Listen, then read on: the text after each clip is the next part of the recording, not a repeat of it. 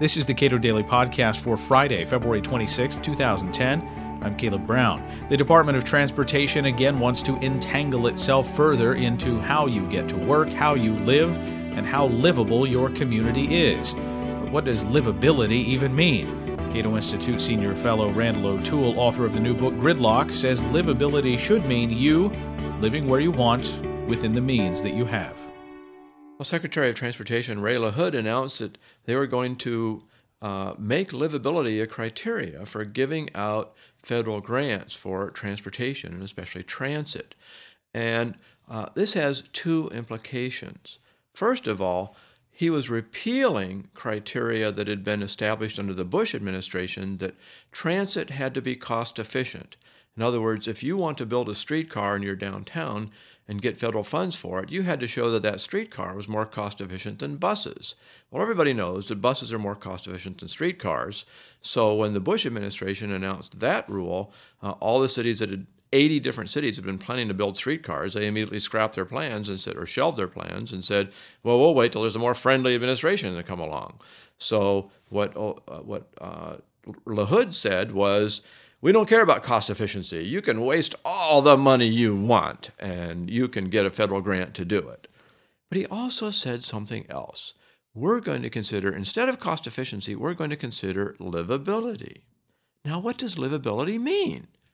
It turns out in the administration minds, livability means immobility. Because, he said, we would probably rather give a grant for a 2-mile streetcar line than for a 20-mile commuter rail line, because the commuter rail line would enable people to get further out and sprawl across the countryside, and we don't want sprawl. We would rather people have the illusion of mobility, that they can get on a streetcar and go a mile, and not the reality of mobility where they can go 20 miles or 200 miles or 2,000 miles. So we're going to fund livability, not mobility. And that, to me, is very, very dangerous. In administration minds, past and present, is there some sort of morphing formula for what constitutes livability? There's no quantitative definition for livability. But when you ask an advocate of livability, what does livability mean? They'll say it means I can walk out of my door and walk to a grocery store or walk to a coffee shop and get my morning orange juice or morning coffee without having to get in a car and drive. So to them, livability means high-density housing, mixed uses so that you're within walking distance of shops and offices, and intensive transit service, preferably rail transit, so that you can hop on a train and get to somewhere else that you need to go if it's not within walking distance. They also like to talk about cycling. What's definitely not livable is anything to do with the automobile.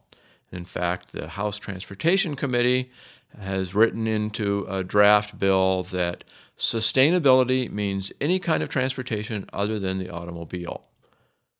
Now, of course, the automobile is more fuel efficient and less polluting than the Washington, D.C. Metro rail system, and certainly less polluting than Washington, D.C. Metro buses.